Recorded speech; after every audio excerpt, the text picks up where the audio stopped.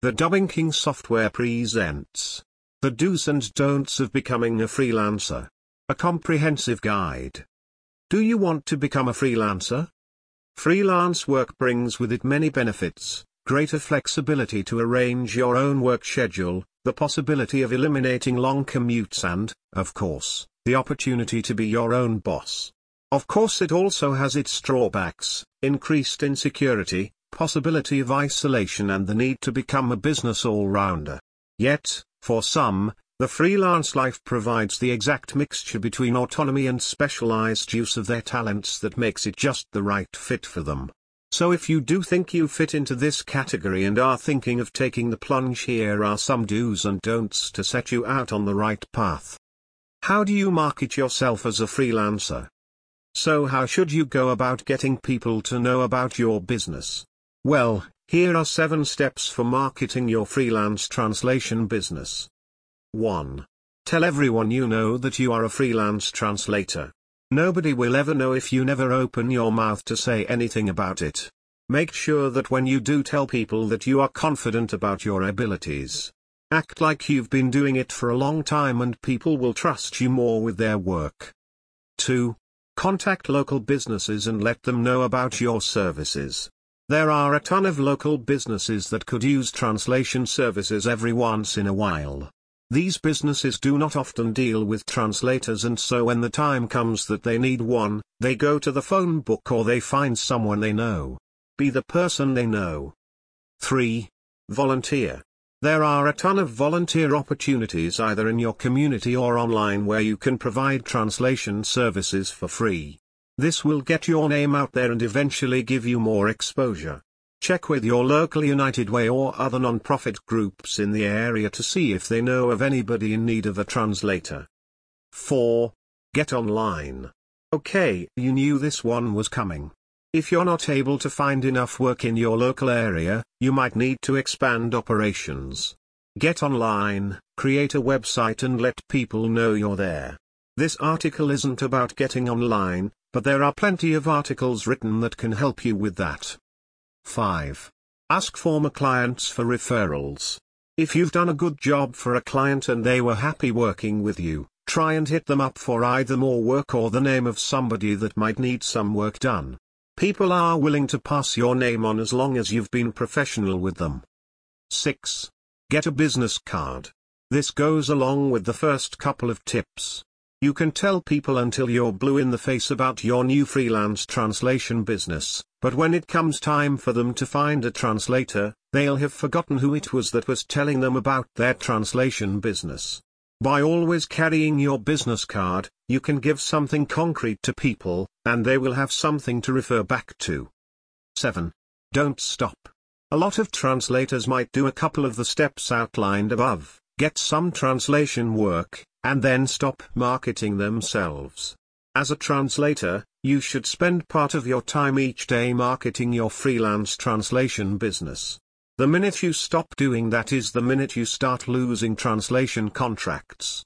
Better to spend a few minutes each day marketing rather than try to play catch-up every couple of weeks.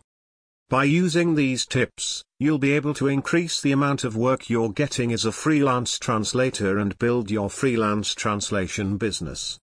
14 tips to becoming successful as a freelancer. 1. Do have a plan. In any job, particularly one you don't like, it can be very tempting to quit and embrace the road less traveled and all the adventure it promises. However, your chances of success in the freelance world, particularly in the first few months, will be greatly improved if you have a strong plan to work to.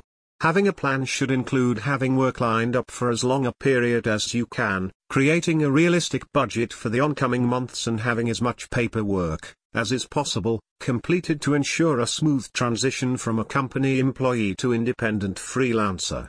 With a strong foundation, you have a much greater chance of withstanding any potential pitfalls which threaten to destabilize your first steps on this new path. 2. Do network.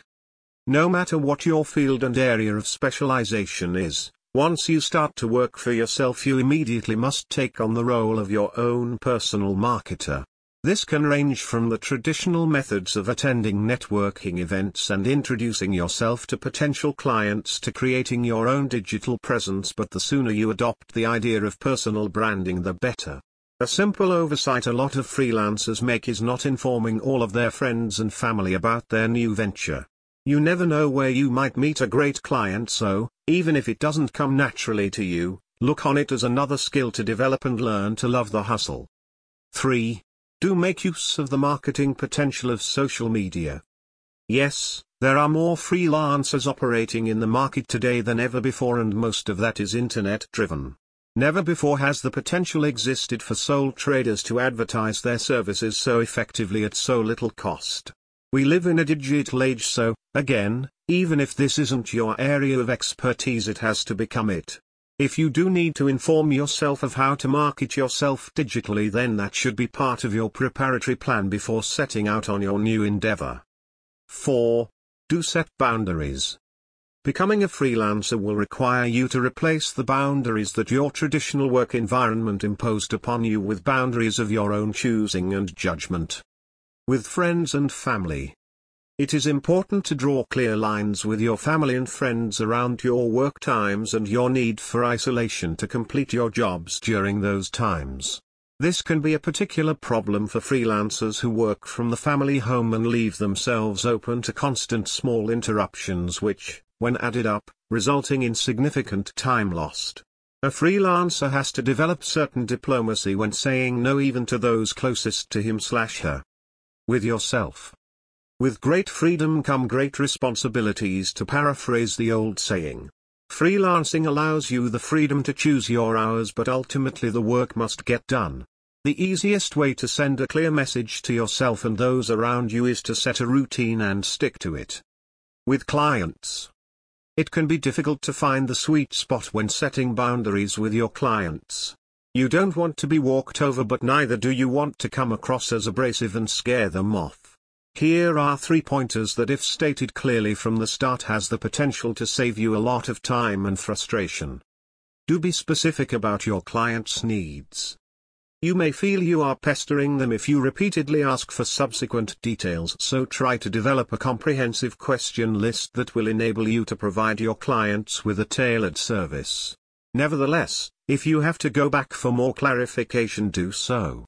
Don't start work until you are sure you know what the client wants and expects from you. Do remain polite in the face of criticism. Even if you are dealing with a client who is being unreasonable and insulting, don't engage in the same practice. You never know what pressure people are under on their end, and anyway it doesn't serve your cause to fight fire with fire. Remain cool and try to resolve the situation. Do be direct and clear about pricing. Know your worth in the market and ask for it.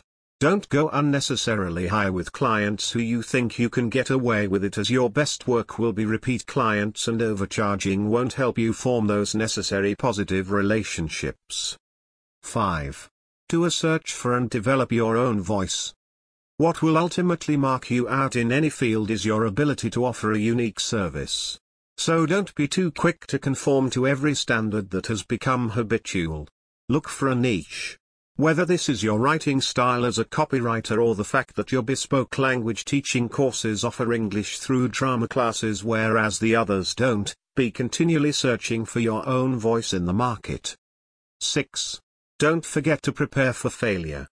This may come across as quite a negative point, but it is important you consider what will happen if everything does not turn out the way you envisaged it. This is particularly important if your freelance enterprise involves investment on your part or involves a degree of risk for the clients, which could leave you open to legal action if things don't go as planned. 7. Don't procrastinate.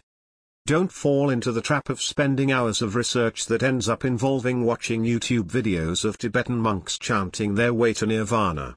I'm sure spiritual enlightenment is wonderful, but finish your projects first. 8. Don't expect it to be easy. Going freelance brings with it greater freedom and different challenges. Expect and prepare for the challenges.